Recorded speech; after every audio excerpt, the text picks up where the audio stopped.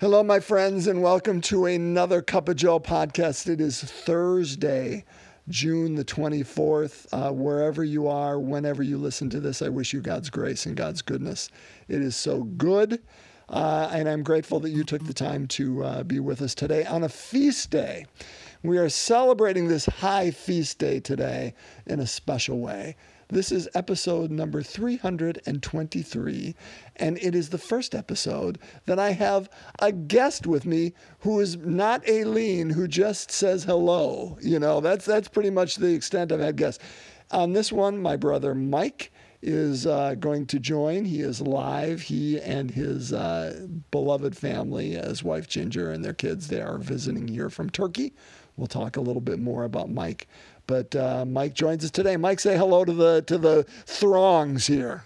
Wow, this is very impressive. Thanks, Joe. I appreciate the opportunity to be with you all today.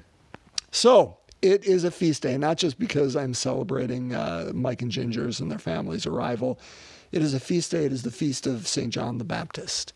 And again, remember, we have been going these last 3 weeks through the Sermon on the Mount. We would have finished it up today. But because it is a feast day, we change the readings up to point to the feast. And so when we dive back into our regular rotation tomorrow, we're going to be on chapter 8 of Matthew. But for today, if you'd like to follow along, we will be in the Luke's Gospel, Luke chapter 1, verses 57 to 66, and then 80. Okay? So let's break open God's Word together, okay? Shall we? A reading from the Holy Gospel according to Luke.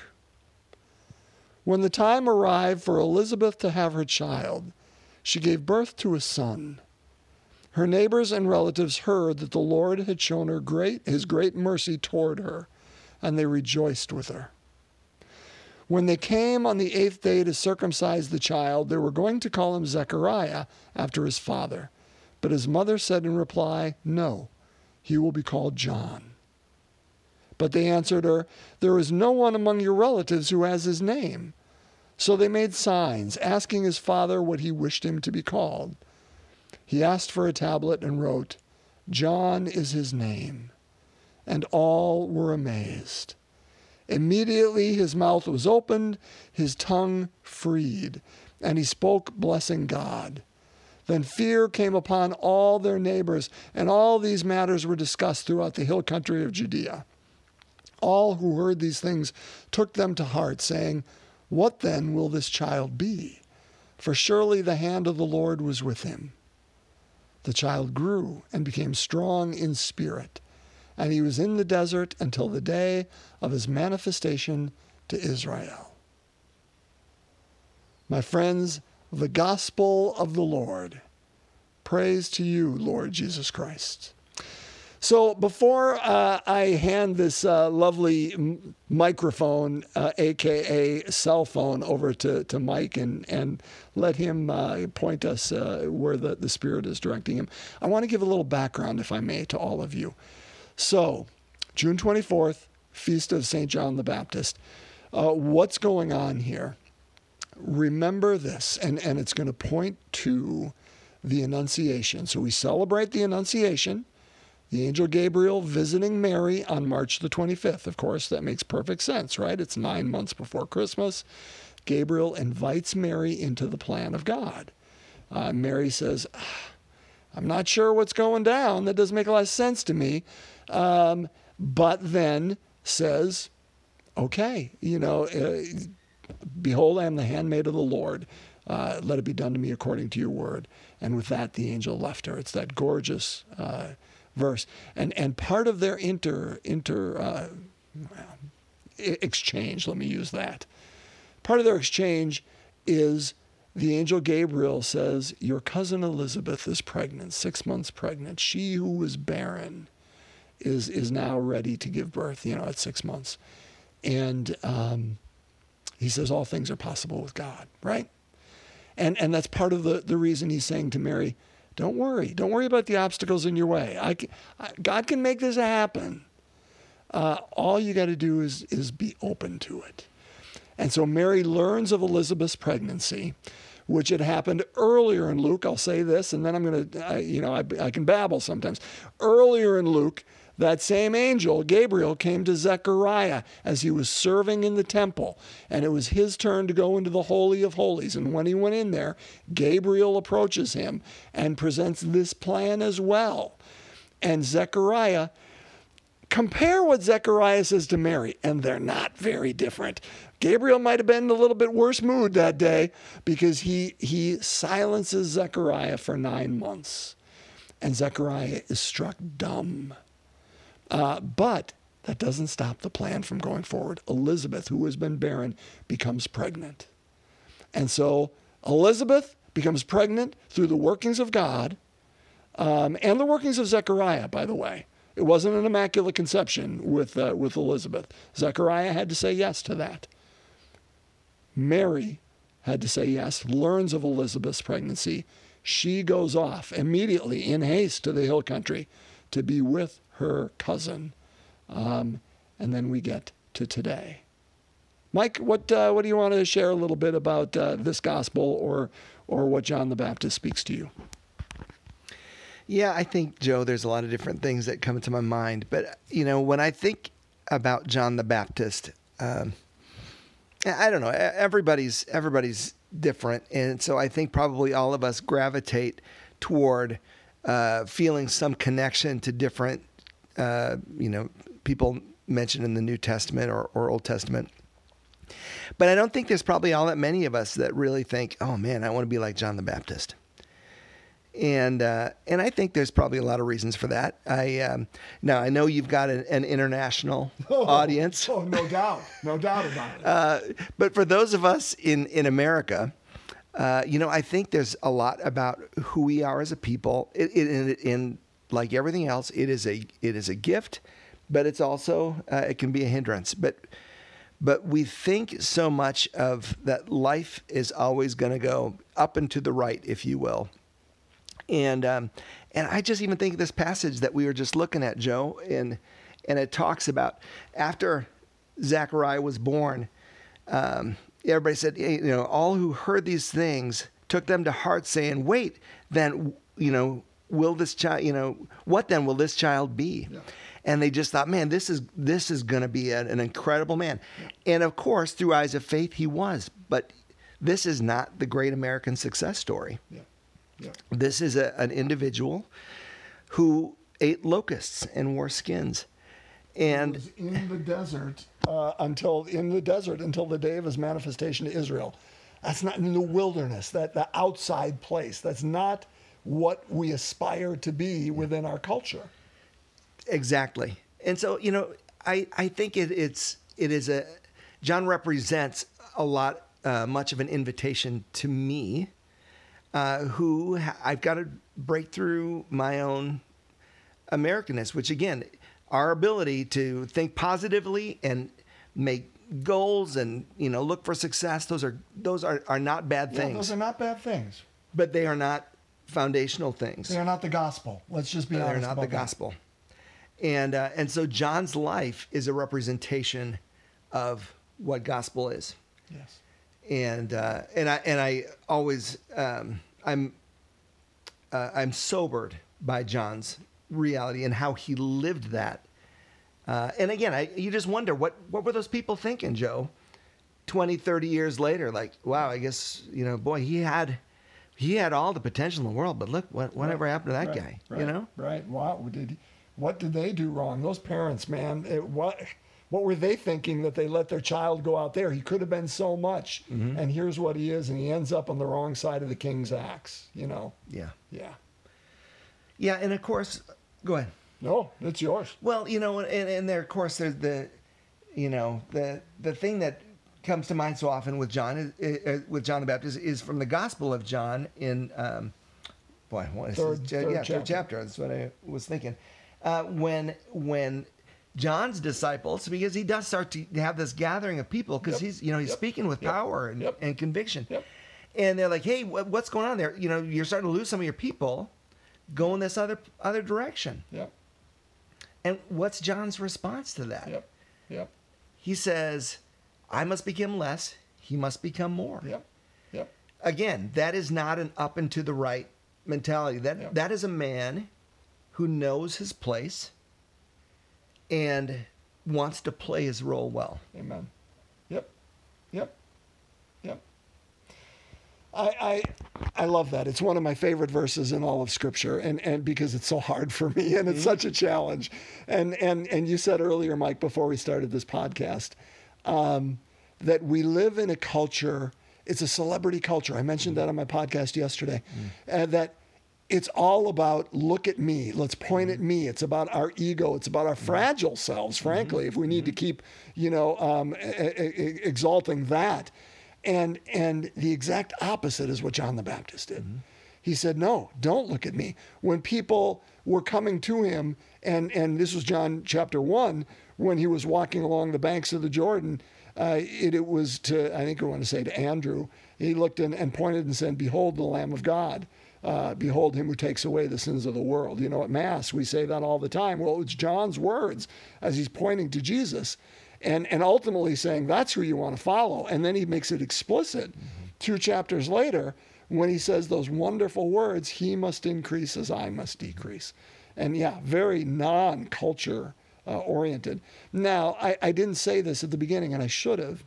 My brother Mike isn't just a normal, I was going to say, turning a wrench at a garage, and I don't want to. That's a wonderful thing. I can't turn her. I don't know anything about turning, fixing cars. Mike is a minister as well. He and his wife Ginger are missionaries in Turkey. Have been over in Turkey now for 15 years, and just very committed to the gospel of Christ as well. So I don't just turn this phone over to anybody, but this is wonderful.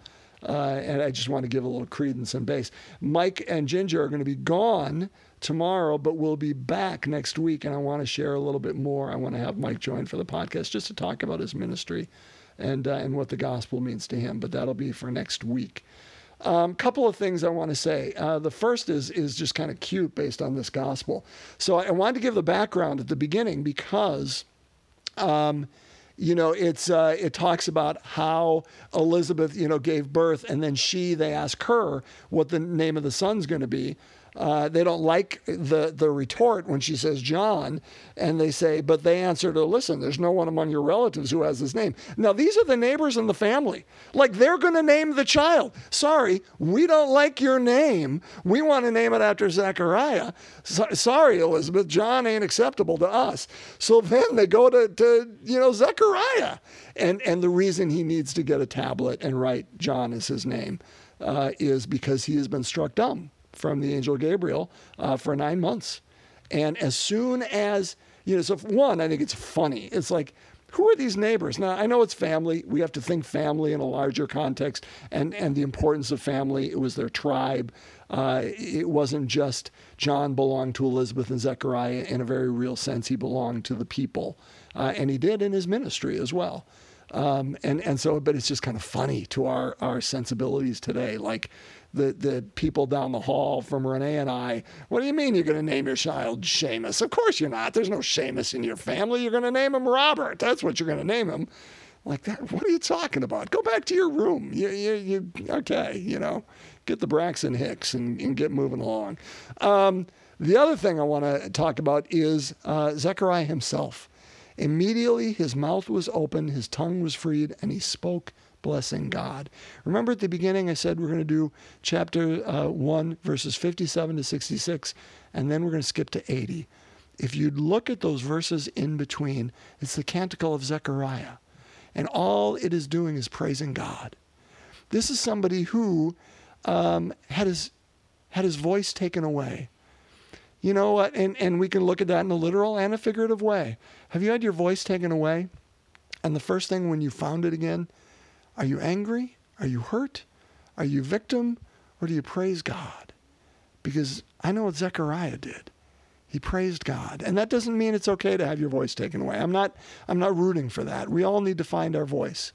And I think in a very real way, this feast day invites us to remember that. This is a man who had to find his voice, but he knew what his voice was for.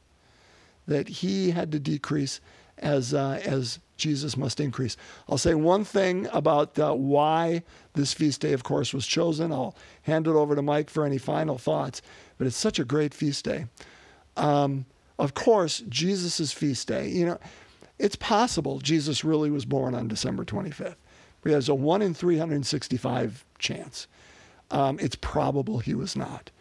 The early church chose that because he was the one who brought light into darkness, right?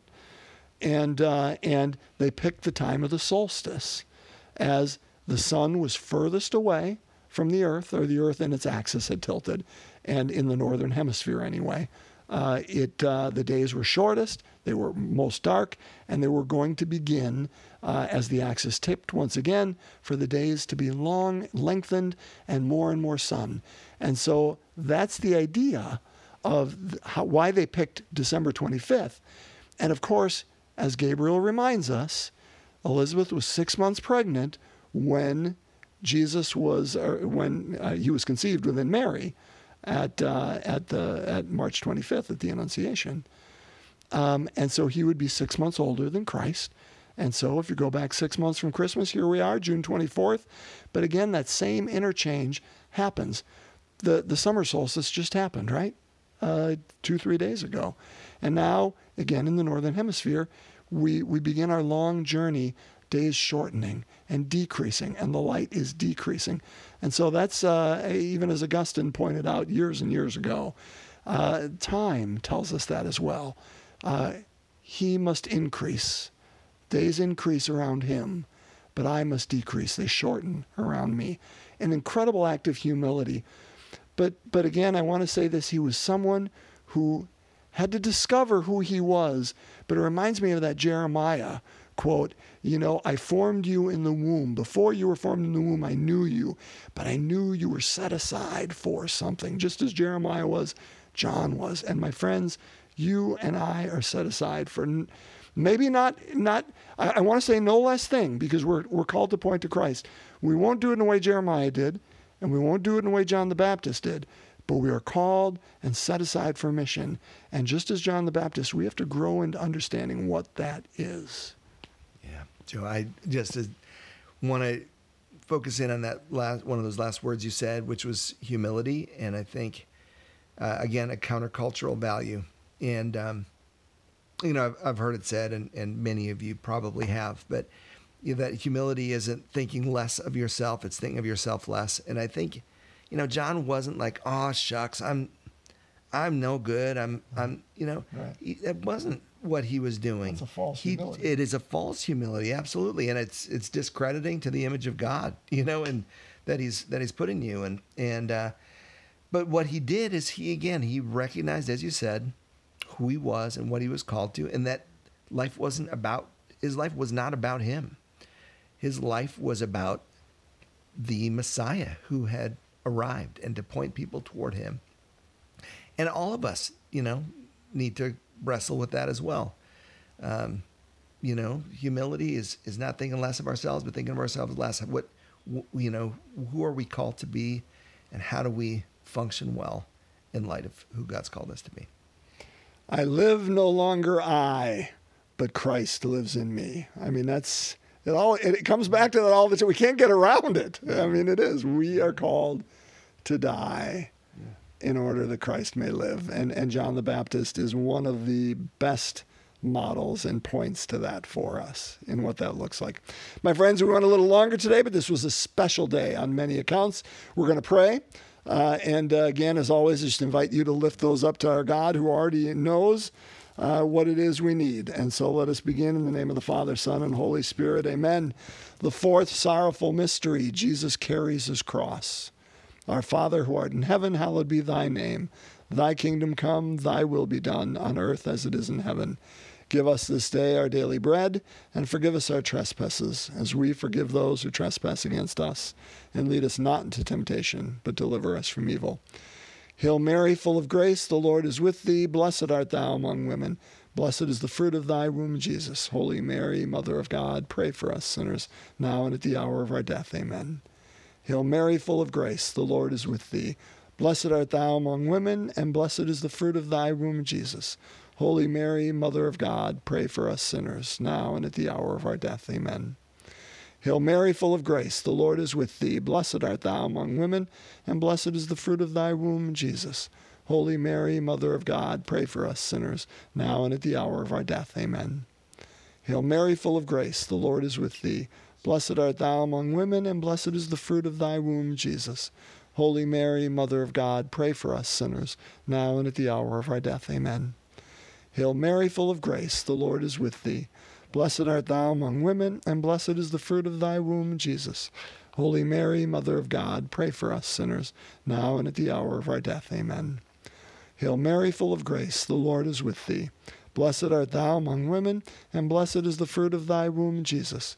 Holy Mary, Mother of God, pray for us sinners, now and at the hour of our death. Amen. Hail Mary, full of grace, the Lord is with thee. Blessed art thou among women, and blessed is the fruit of thy womb, Jesus. Holy Mary, Mother of God, pray for us sinners, now and at the hour of our death. Amen. Hail Mary, full of grace, the Lord is with thee. Blessed art thou among women, and blessed is the fruit of thy womb, Jesus. Holy Mary, Mother of God, pray for us sinners, now and at the hour of our death. Amen. Hail Mary, full of grace, the Lord is with thee.